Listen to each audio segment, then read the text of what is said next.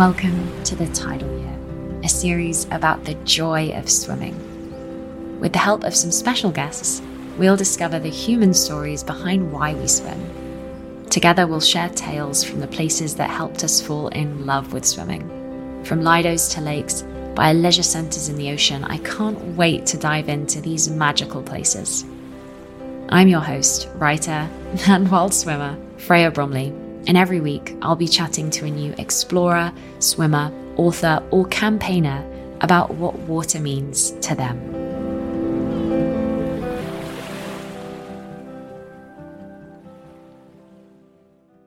Before we dive into this episode, I'd like to thank today's sponsor, TryHard.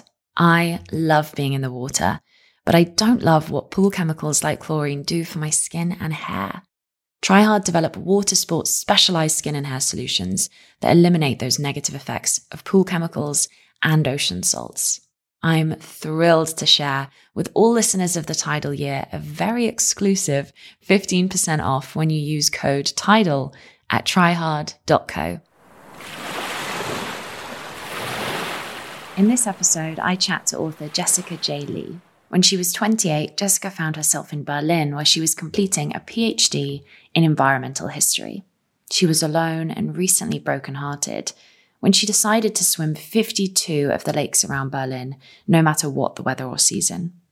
Her first book, Turning, is a beautiful memoir about that experience. It's a story of courage as she discovers her own confidence and independence. And it's written in a way that really only Jessica could. It's reflective, written with this silken prose, and full of sciencey magic about lake stratification and ice formation.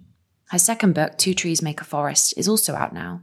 It's a rich exploration of her grandparents' life in Taiwan.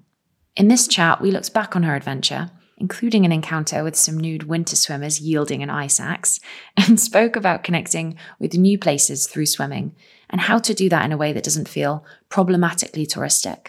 I also learned a lot about how we can make nature writing more inclusive, and hope you find it as insightful as I did. Enjoy! Hi, good morning. Morning. Hi, Freya. How are you? Good, thank you. Thank you so much for joining me today. I'm really looking forward to chatting about your book, but I'm also excited to chat a little bit about London and swimming in London, because it's been a really long time since I've been to the Hampstead Heath Ladies Pond. And I know that's somewhere that you go a lot, so I'm excited to talk about that too and feel like I've been there. Yeah, I'm such a fan of the Ladies Pond. And one of the things I love about it most is that even if you don't go there for a really long time, it can be months, it can be, a year or two, there's some kind of consistency about it that when you do go back, the community is there. I mean, obviously, it's changed a lot this year with the pandemic, but there is still something of that essential quality of Ladies Pondness that you can always come back to, even if you've been away a long time. Definitely. I think a big part of that is the lifeguards as well, because they always feel like very familiar faces and always warm faces, always, checking in if you're okay. I remember the first time I went, actually, someone said, I think I must have walked up to the steps with a lot of trepidation because they said, is it your first time here? And I kind of feebly nodded and they said, okay, go from one step to the other and I'll watch you to check you're okay. And there's always a little bit of a watchful eye there. Yeah, they're really good about that. It's funny because when you say that, it's like, I know exactly who said that to you. I feel like it's, that sort of sense of care that you get from the lifeguards is probably the most special thing about it. I just really, really love it. And you've been further away. You've lived in other countries and then you've come back. And I loved reading in your book about how the Ladies Pond and swimming in London was almost like an anchor that was pulling you back. And then when you've settled in London, was swimming and being near the pond something that brought you back to a particular area? Because I had that when I moved recently. The main criteria was, how close am I to the Lido? Am I cycling distance? And that was almost like a radius, because so much of my life and community and friends is based around swimming. Is it the same for you? To a certain extent, yeah. I mean, I wanted to be as close as I could to the pond. It was the first thing I looked up when I figured out where I was going to be living, which, I mean, to be honest, we moved back in the middle of the pandemic and there wasn't a lot of possibility to be too picky at the time. It was quite a challenge, actually. But it was the first thing I checked. And I was assured that where I was living was going to be okay for me to get to the pond, because I'm actually living at the moment, I'm moving in a couple of weeks, but I'm living in a flat that belongs to one of the former pond lifeguards. And so, or to the mother of one of the lifeguards. It was really just super important to me to be able to get back to the pond as often as I could, especially this year. It's been, it's been a challenge to get pretty much anywhere over the past, year and a half. And so getting to the pond has been one of the few things I actually leave the house for. Yeah, it's funny, that tug, isn't it? It really does kind of pull you back. But I'd love to chat a little bit about your adventures and where you've been. So at the moment, you're settled in London. But of course, you wrote a book called Turning, which was set in Berlin. Maybe you can tell me a little bit about that adventure and the story that inspired you to write it. Yeah, of course. So Turning came about shortly after I moved to Berlin in 2014. I had moved sort of unexpectedly. I wasn't really planning to move there. I was sent there for like a research stay as part of my doctorate. And I just completely fell in love with the place. And it was not a part of my plan, I guess is the best way to put it. Like I'm someone who really, really thrives on 5-year plans, on knowing exactly what's coming sort of down the road. And that was a bit of a curveball for me. And I think the thing that I struggled with was like that sense of purpose, because I chose to stay there. I chose to be there even when I didn't have to be anymore. And it wasn't what I thought I was going to do.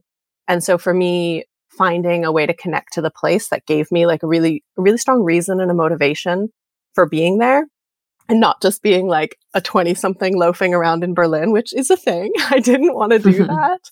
I really wanted to have some sense of purpose in my being there. And so I came up with this idea that, so I had moved and then I'd left and then I moved back because I really wanted to be there. And when I decided to move back, I decided that I was going to get to know intimately the landscape and and place and history through swimming. So the region around Berlin has like over 3,000 lakes, and I didn't know this before I moved there. I didn't really have any sense of how much swimming and just water was part of everyday life and culture for people who live in that part of Germany. And so I just decided to swim one of the lakes every week for a year. It worked out to, so 52 over the course of a year. I just thought, okay, yeah, this seems like a good way to get to know a place. And, it was also for me, I wanted to try writing. I wanted to try writing outside of the academic frame. I was finishing my doctorate and I was so, I think, caught in that sort of rigid plan for finish your doctorate, get an academic job, do a postdoc. And it felt so predetermined in some sense. And so the swimming and writing about that swimming, it gave me, I don't know, a little bit of solace, a little bit of breathing room and space that I just didn't really know I needed in my life. So it wasn't originally going to be a book. It was sort of I started out with oh, I'm going to try a blog. I'm just going to do this for a little bit. And then I quickly realized, oh, this could be a book. And after a few months, the blog got a lot of traction and then it became a book. So yeah. Yeah, and when you read it and have it and hold it as a real book, of course it would be a book because the story is so rich with all this detail about the place, and also you've separated it by the seasons, and the story really comes alive. It really comes across the page and makes me want to go to Berlin. I want to go swimming in Berlin after reading that. But I'm really interested how you started thinking about swimming, because in the beginning of the book, you talk about really overcoming your fear from childhood about swimming and being a bit nervous around the water. So how did you overcome that and then decide that swimming was something that you would do to really get to know where you were? I think, it's funny because people are always like, how did you overcome that fear from childhood? And I will say, I don't know if I ever really did. I think I'm still quite afraid of swimming. It's a lot better, but I think for me, the big thing was just that exercise of, I guess, ritual and repetition that made the difference. I used to be quite terrified to the point of just I wouldn't even go near deep water. It was fine. I was fine in the sea, but lakes really scared me in particular. Something about them. A lot of people say this. Lakes are kind of creepy in a way. They find them bounded and spooky and no one wants to go in them, right? And I had this feeling for a really long time in childhood. And I managed to sort of eke my way into the water very, very slowly in my early 20s, mostly because I was going through really difficult stuff in life. And it was easier in a way to go for a swim that scared me because so many things in my life were really difficult. And then, yeah, when I started the project swimming in Berlin, it was again, a period where I was going through a lot of really challenging stuff. I was going through, breakups and heartbreak and homesickness and trying to find my place in the world and what I wanted to do as an adult woman. I hadn't really given myself that chance in life to really decide what I wanted to do. And I guess the swimming was just a way of expressing that in some very sideways way. I don't really know how to put it, but the fear never went away. And I think about this really often because I get asked this really often. And then at the very end of the book, the second to last swim that I do in the book, I get really scared and I'm too scared to go in the water. And it's funny to me because it's I swam, all these different lakes over the course of a year and the fear was still there.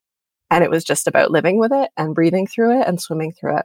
And what an important lesson for life that is. I think a lot of people say that, especially if they learn how to swim as an adult later in life, that the confidence that it gives them really helps them in other parts of their life as well. And I suppose for you, if you were dealing with a lot and all of that feels so overwhelming, of where do you even begin to solve all these problems? Well, I can begin with swimming and taking on this challenge.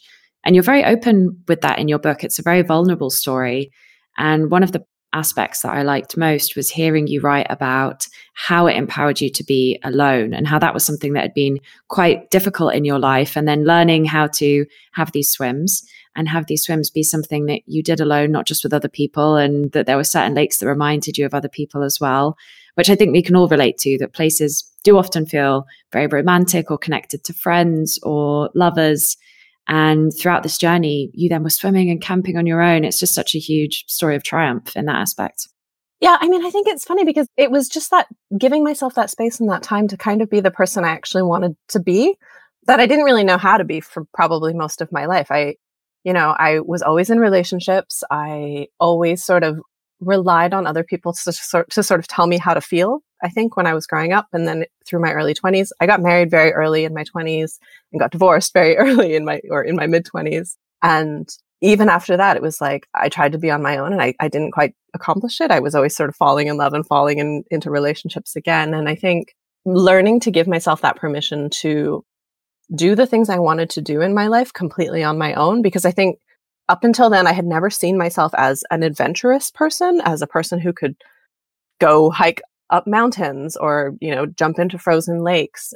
And I think, I could have done those things if I felt like I was surrounded by a person or like a group of people who could make those things happen. I was super codependent, and being able to sort of realize that I could do that for myself was the big thing, I think, and that I could be that adventurous person I wanted to be entirely on my own, which is, it seems so silly that I needed to sort of really work at that. But, it was that thing of being like, if I want to go on a hike or if I want to go for a long bike ride or for a swim and there's no one else to go with, I can just go by myself, and that is okay.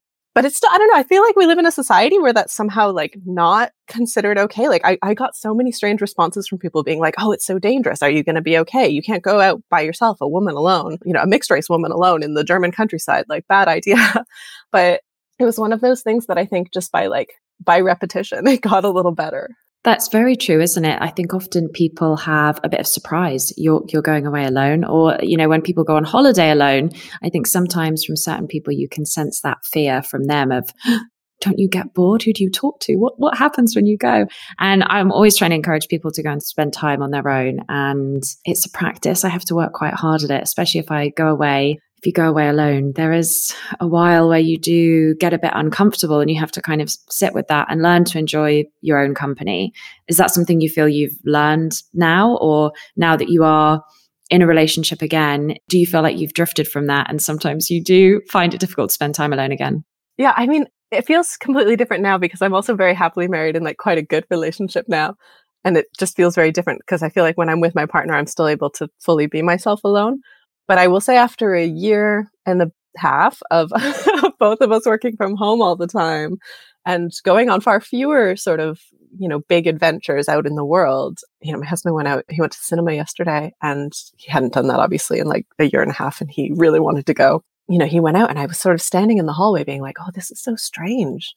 Just being home alone was really strange to me.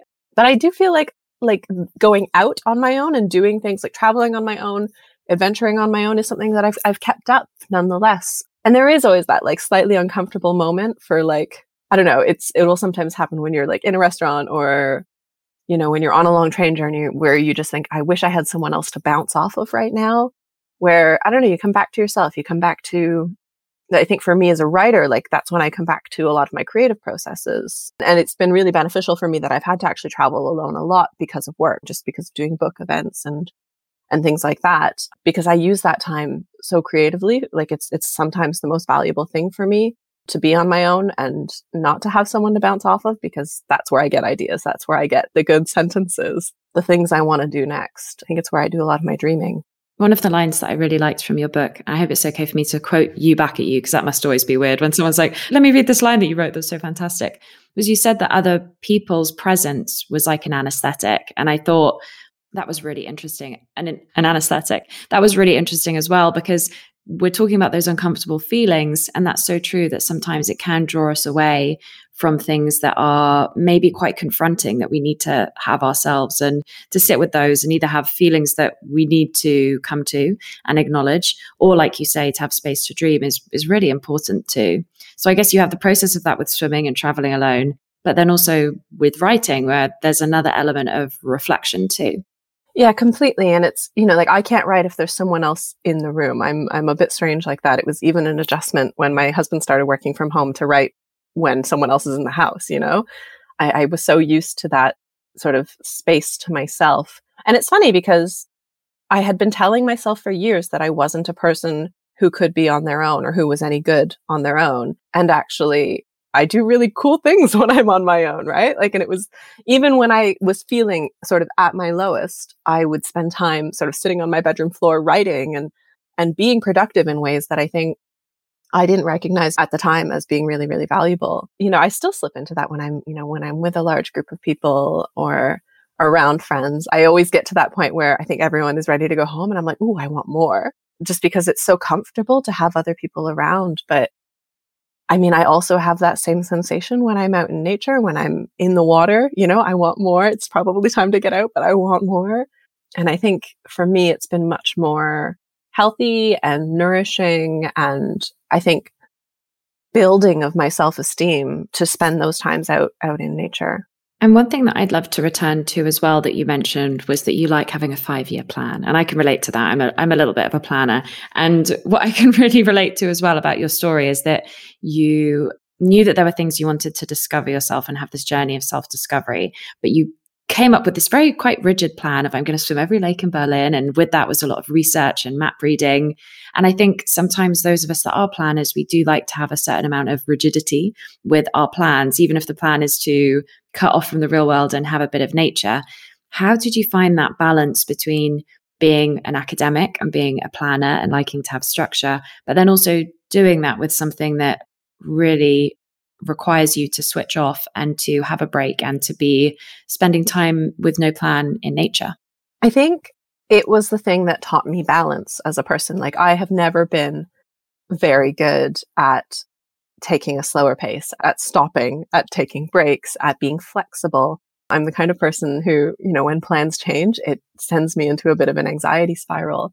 And I had this big spreadsheet, and, there are hundreds and hundreds of lakes in Berlin alone, over 3,000 in the region. And I was like, okay, I'm going to gather as many of the swimmable ones as I can. I'm going to take recommendations, and I put them all in a spreadsheet. And I had them in green for which ones I wanted to go to and which ones I'd been to, and, a section for notes. I had all of that, of course.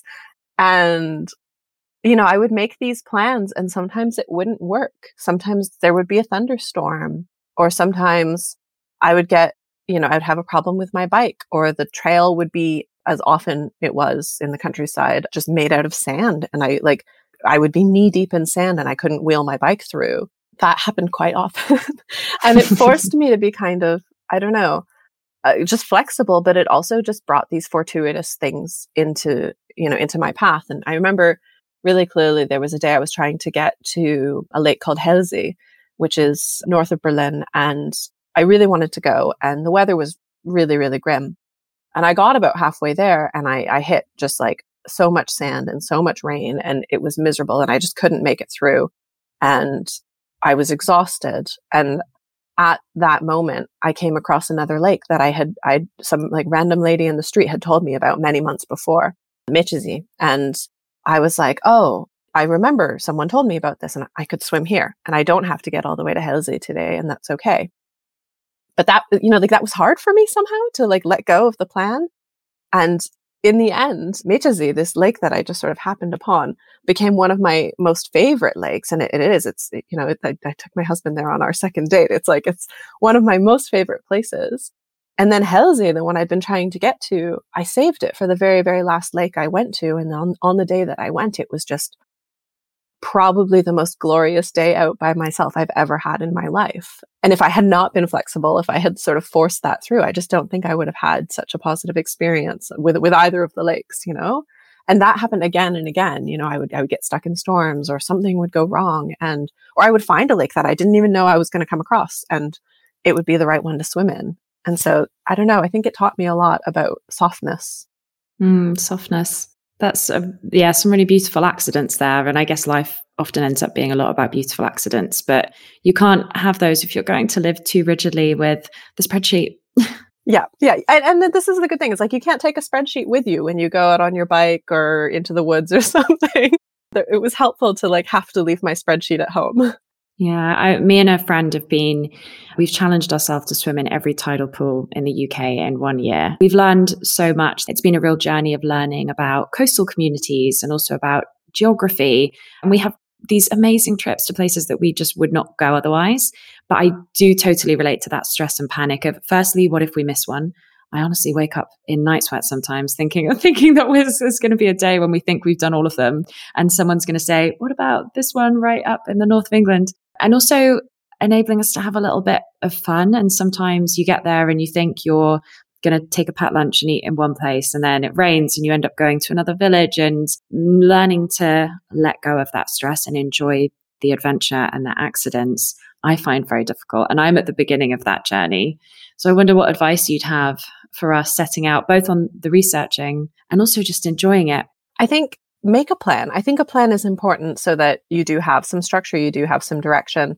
And so you don't end up sort of waking up in night sweats thinking you've forgotten something. Like, I think it is actually important to have a plan, but be always willing to change that plan and be really open to the things that sort of might cross your path. When you talk to people, that's the big thing. Talk to people, get advice from locals, get to know people, and understand, I think, that sort of local significance of these places to the communities they're in. Because I feel like that is where not only do you get that sort of like wonderful invitation to new places that you might not have known about, or things get mentioned to you, but I also think that's where the connection happens that like turns projects like this from being sort of voyeuristic and perhaps sometimes like problematically touristic to being like intimately connected with place, and to being, I think, ethically engaged with local communities. I think, I don't know, for me, that was a really important part of swimming the lakes was talking to people and, you know, going to communities that I just like probably never would have as, you know, as an immigrant in Berlin, as someone who was in their 20s and, you know, working in a creative industry in Berlin. Like, I think a lot of people go to certain places and then they don't go to like a whole bunch of other places, right?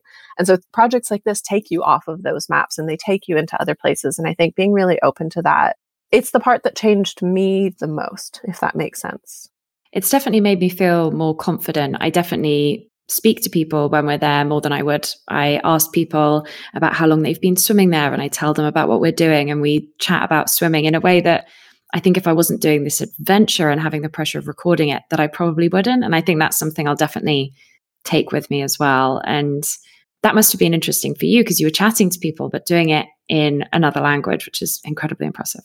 Yeah, I mean, it was an interesting exercise for me because my German at that point was like, it was okay. Like I had studied German in university. So I had the rules in my head. I just had no skill at actual conversations, which is often what happens when you learn a language in school.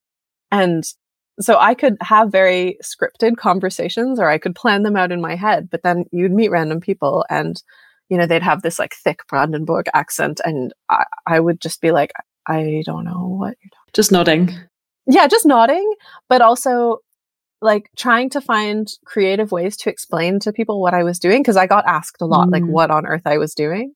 But I guess one of the beneficial things in Germany and in German culture is that people do tend to leave you alone a little bit. So if I wanted to talk to people, it was like I had to make a bit of an effort. And yeah, it was mostly in the winter that I would have conversations with people, mostly because people would stop and be like, what is this crazy lady doing?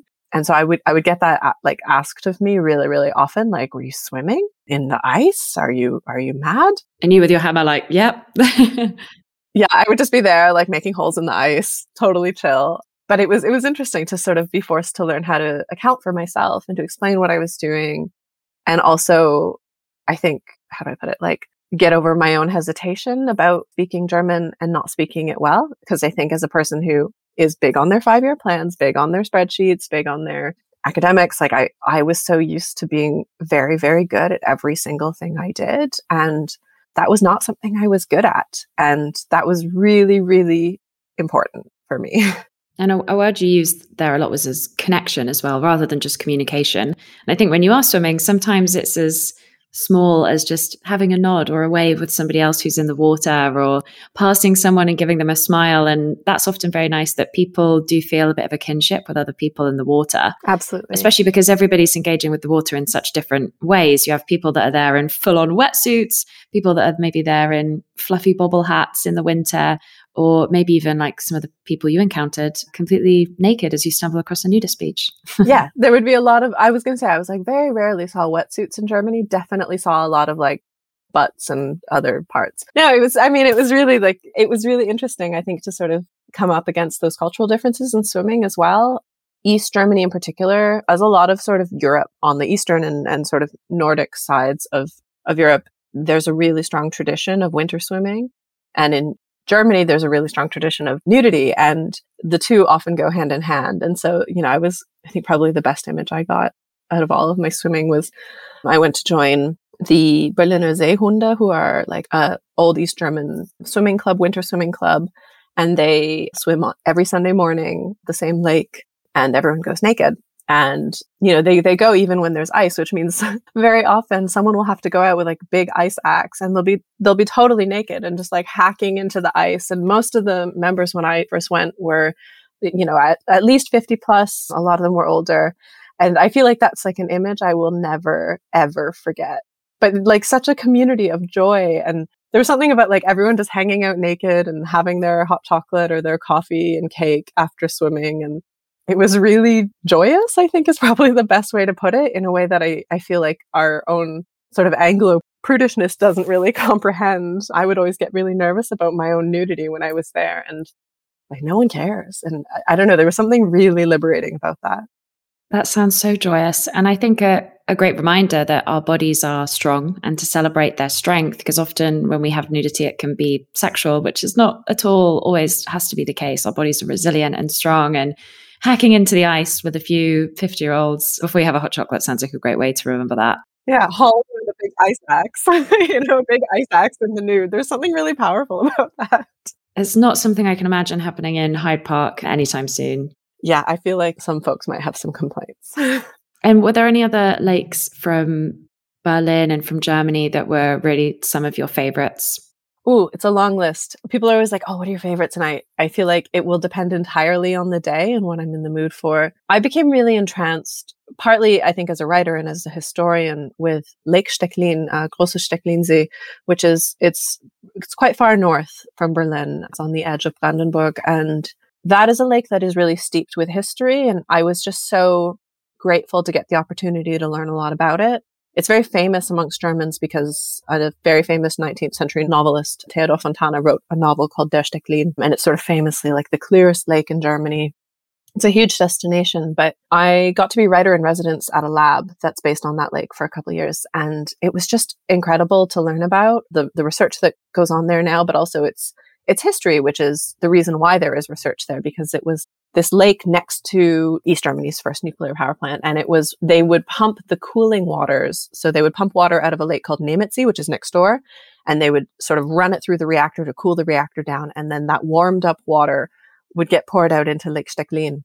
And, I was assured it's perfectly safe for swimming and the water is not radioactive. There is a record of the nuclear power plant having been there in the sediment of the ground and of the lake. But moreover, what was fascinating about this lake was that it had this huge cultural history. It had this huge cultural resonance.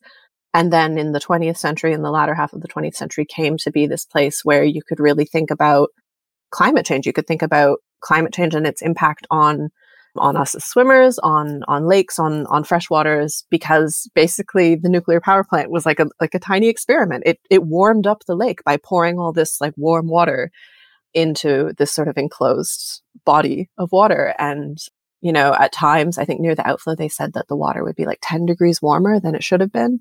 And over time, the lake was raised in temperature about 2 degrees, which is that's the temperature we always come back to when we talk about climate change. So scientists, they study it still today because it's such a valuable long-term sort of site that's almost accidental in a way, where they can really see the impact we're having on the environment. So for me, being able to sort of swim in that place, think about its cultural history, but also really understand, I think, the environmental impact that we are having on the planet.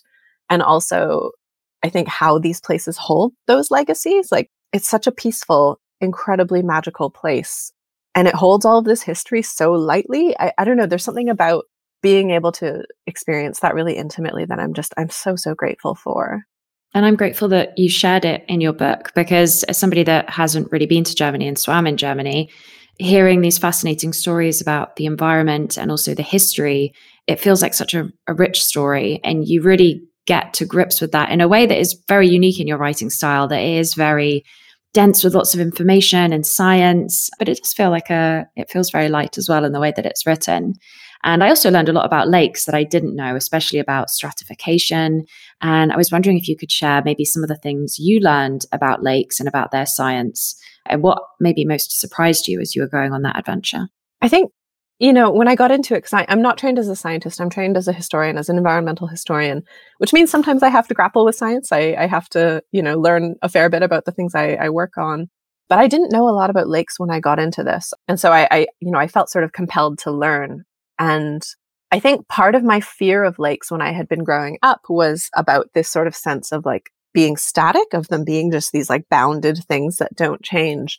And when I dug into learning about lakes and the cycles of lake stratification and turnover, the way lakes change seasonally, depending on the kind of lake they are, that for me was really, I think, enlivening, and somehow, I don't know, it just completely transformed my own relationship with lakes, because it meant there was some kind of change and transformation I could look for. As a writer, obviously that like very literally translated into like change and transformation on the page and in myself and in the journey of the book. But it was really, I don't know, it spoke somehow to the intimacy that swimmers get with a place when you swim regularly, when you swim all year.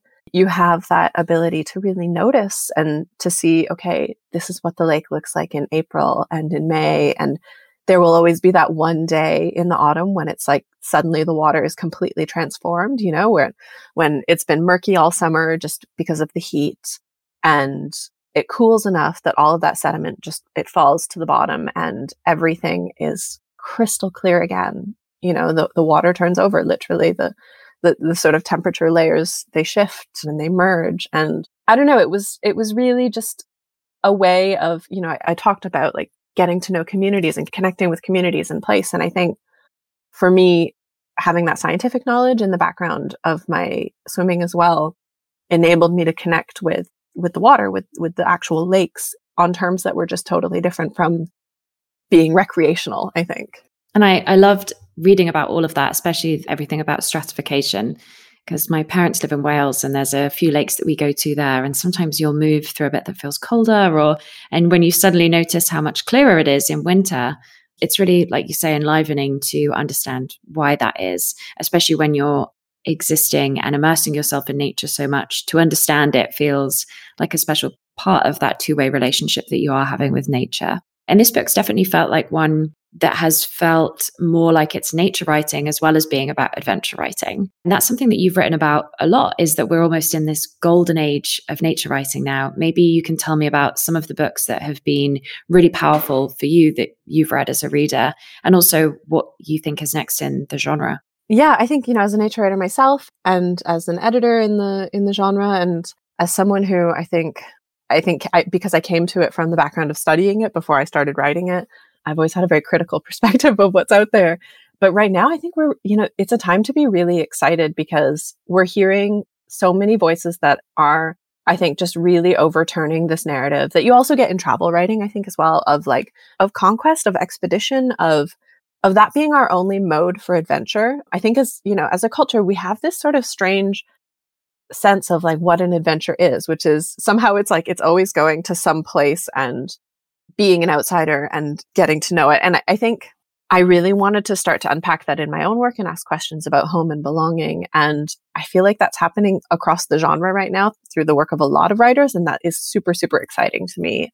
The one I'm most excited about is actually new release. It's just come out last week, Small Bodies of Water by Nina Minga-Pols, which I will not stop shouting about this book. It's like the best book I've ever read because it does this lovely thing of meditating on swimming, meditating on the places we swim as a way of talking about identity and the sort of blurriness of mixed race identity and identity when you grow up between cultures and between places. Because water is sort of that thing that moves between all places, right? Like our bodies of water are connected. And so that book for me has been really a great intervention in what we're seeing amongst nature writers now.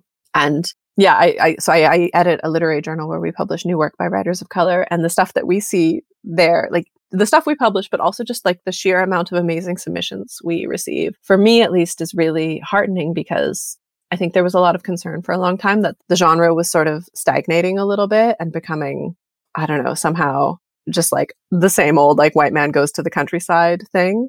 But I really feel like it's just shifted so much. Some of those themes that you spoke about in nature writing about belonging and inclusivity, it's really great to see them in the literary journal that you've been working on. And one of the things that I was really interested to read you talking about was how you don't italicize words that aren't English.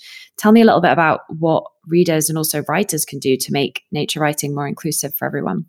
Yeah, I think so. It's been a really sort of popular shift, I think, in a lot of literature right now. And I think for me, what that amounts to is making no assumptions about who our reader is, right? Like, I think for a long time, the assumption within publishing has been that the default reader that you're writing towards is sort of white English speaking. And, you know, I always found it really alienating when I would come across a book that took a language that was fluent and normal and recognizable and familiar to me and made it other by italicizing it, or, you know, just was written as if it didn't assume that a person of that culture might be reading that book, for example. So I think seeing that shift happening in nature writing and in my own work, I think it's been really important. And I think it creates a more inclusive space because it allows us to have conversations that aren't automatically somehow exclusive. Because I mean, I talk about this a lot with other writer friends, how often you pick up a book and you'll be loving it. And then you get to a page where you're just like, oh, this book was not written for me. You know, this book was written in a way that actually I find quite alienating, that, you know, it exoticizes something that I find really familiar and makes me feel other suddenly in the process of reading it, you know? And so I think getting to a space where we can use these small practices, like not italicizing non-English words. Yeah, you're right, because nature writing is for everybody and nature is for everybody. So making anyone feel other or excluding them from that is not what we should be doing and moving forward. And I'd love to know a little bit about how that comes together in your next book, your second book. Yeah. So my second book, Two Trees Make a Forest, is quite different from Turning in a way, or maybe quite similar. I don't know. It's about Taiwan, which is where my mother's from, and is also partly sort of a biography of my grandparents and follows my own journeys in getting to know Taiwan and to connect with that side of my culture, but through nature, through hiking, through swimming, through getting to know place quite intimately. And I think for me, you know, I wrote it because I wanted to write about my grandparents for a long time, but I also realized I wanted to write a nature book that I wanted to read, if that makes sense. I wanted to be able to really underscore the idea that if we're going to write about land, which all nature writing is ostensibly about land or place or, you know, even if about water, but anytime we're writing about land, we're automatically writing about borders. We're writing about migration. We're writing about who has access to that land. And so for me, writing my own family's migration story as part of a nature writing story made a lot of sense. So I really wanted to sort of underscore that connection in writing the book and to make space in the genre for conversations about migration and belonging and land and I guess power in land, because, you know, I just felt like there wasn't a lot of space for it. And I think writing within a sort of British nature writing context, I also really wanted to write a book that wasn't about Britain. I think when I sat down to work on it, I was, you know, going through a phase where I was really like, if I have to read another book about like some Moor or some, I don't know, like country estate, I'm going to lose my mind. And I just really wanted to write a book that was different. And also that wasn't like a travel book in the sense that I didn't want it to be about being the sort of like outsider on some kind of like journey of conquest or adventure even. I don't even like, I don't even like to use that word in regards to that book, but more, I was, someone who should consider themselves Taiwanese and felt almost uncomfortable with their own belonging to place, navigating that in place intimately. So I don't know, for me, it was like also a response to what I had been reading a lot and what I'd been seeing, what I knew had been published, and just wanting to create something different. Were there things that surprised you about your family's history that you learned on that journey? I mean, a lot. Yeah, I learned a lot about my grandparents' biographies, and that was, they lived through absolutely fascinating and, tumultuous and really, really difficult periods in history. And, they were part of a generation that was displaced, that experienced war. But then also, my grandparents were from China and they fled to Taiwan at the end of the Civil War. Then were also then in a way sort of colonizers and settlers themselves. And so for me, it was, I don't know, it was really interesting to see my grandparents as whole people and to be forced to reckon with the fact that like they weren't just my sweet grandparents, they were also, people who did amazing things and who did horrible things. And so that was really, really important. But I think the biggest thing for me that I learned on the process was how rich Taiwan as a country, as a place is, that in a way that like, I just think I had never scratched the surface as a tourist before. When I would go with my mom, it just never, I didn't realize how amazing it is until I was, there on my own, forced to really grapple with language again, to be in that very humbling position of being a learner again. And, getting off the beaten track a little bit, going, hiking in the mountains and swimming in waterfalls at 3,000 meters. Like there was something about that was just not what I expected to be doing and was the best thing. And if you were going to encourage other people to discover more about their family and their ancestry through hiking and swimming and also recording this process, what advice would you share with them? Take notes, record everything. I think that's the big thing, and keep it orderly because it's a lot to keep track of. I wish I had better records than I did. Ask questions of everyone you possibly can because they will not always be around. I wish I'd asked a lot more questions before when I was younger and when I could have. So, Two Trees is a book that somehow was assembled from scraps because I hadn't asked enough questions. And it like the book grapples with that guilt, I guess, of not having asked enough when I could have. But I think, like writing that process in is also really important for me. Like I write a lot about the process of not having all the answers in that book. And I think as writers, it's a really humbling practice to make it visible to the reader that we're also just doing our best with the story. And I don't know, I think it creates a sort of relationship on the page that way. It really does. And it invites them in to feel part of it and to feel part of the journey. And asking questions is such great advice. And it all comes together so beautifully. I mean, Two Trees is also just a beautiful book name. Tell me about how the book name came about.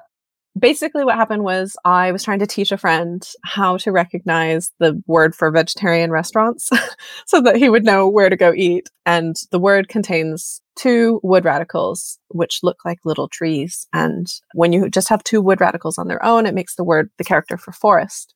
And so I just sort of said offhandedly while walking down the street, like, oh, and 2 trees make a forest. And they'd said to me, oh, Jessica, that's a great title for your book. And I thought, actually, I think you might be right. Because the book really it's about that sort of power of nature and place and forests, but also about my 2 grandparents and also about that connection to language and language learning and place. So it sort of instantly became my favorite title for the book. Oh, it's so perfect. It brings together all of that beautifully. And like we were talking about before, a happy accident that maybe just you stumbled across while talking to your friend about vegetarian restaurants. So that's really beautiful. Yeah, I think that's been like the big process of, I don't want to say growing up because I was an adult already, but like I feel like becoming somehow matured in my career and in myself in life. It's been about accepting those happy accidents and being more open to them. Definitely. That's such great advice. Something I think we can all learn from, and me especially. But I'd love to know what's next. So are you writing anything new?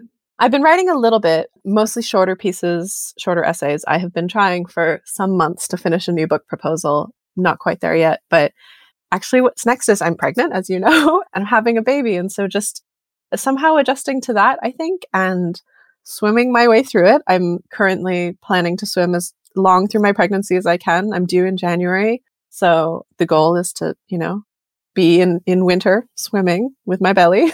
We'll see how it goes.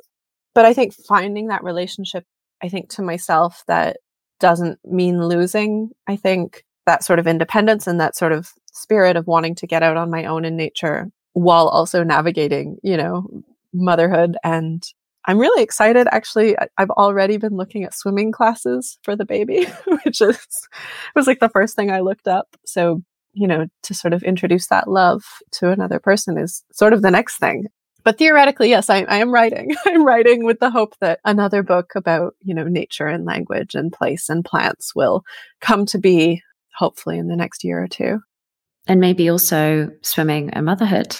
Yes. Well, I think in the plan that I have going, there is a section that is partly about water and motherhood and place. So we'll see how it goes.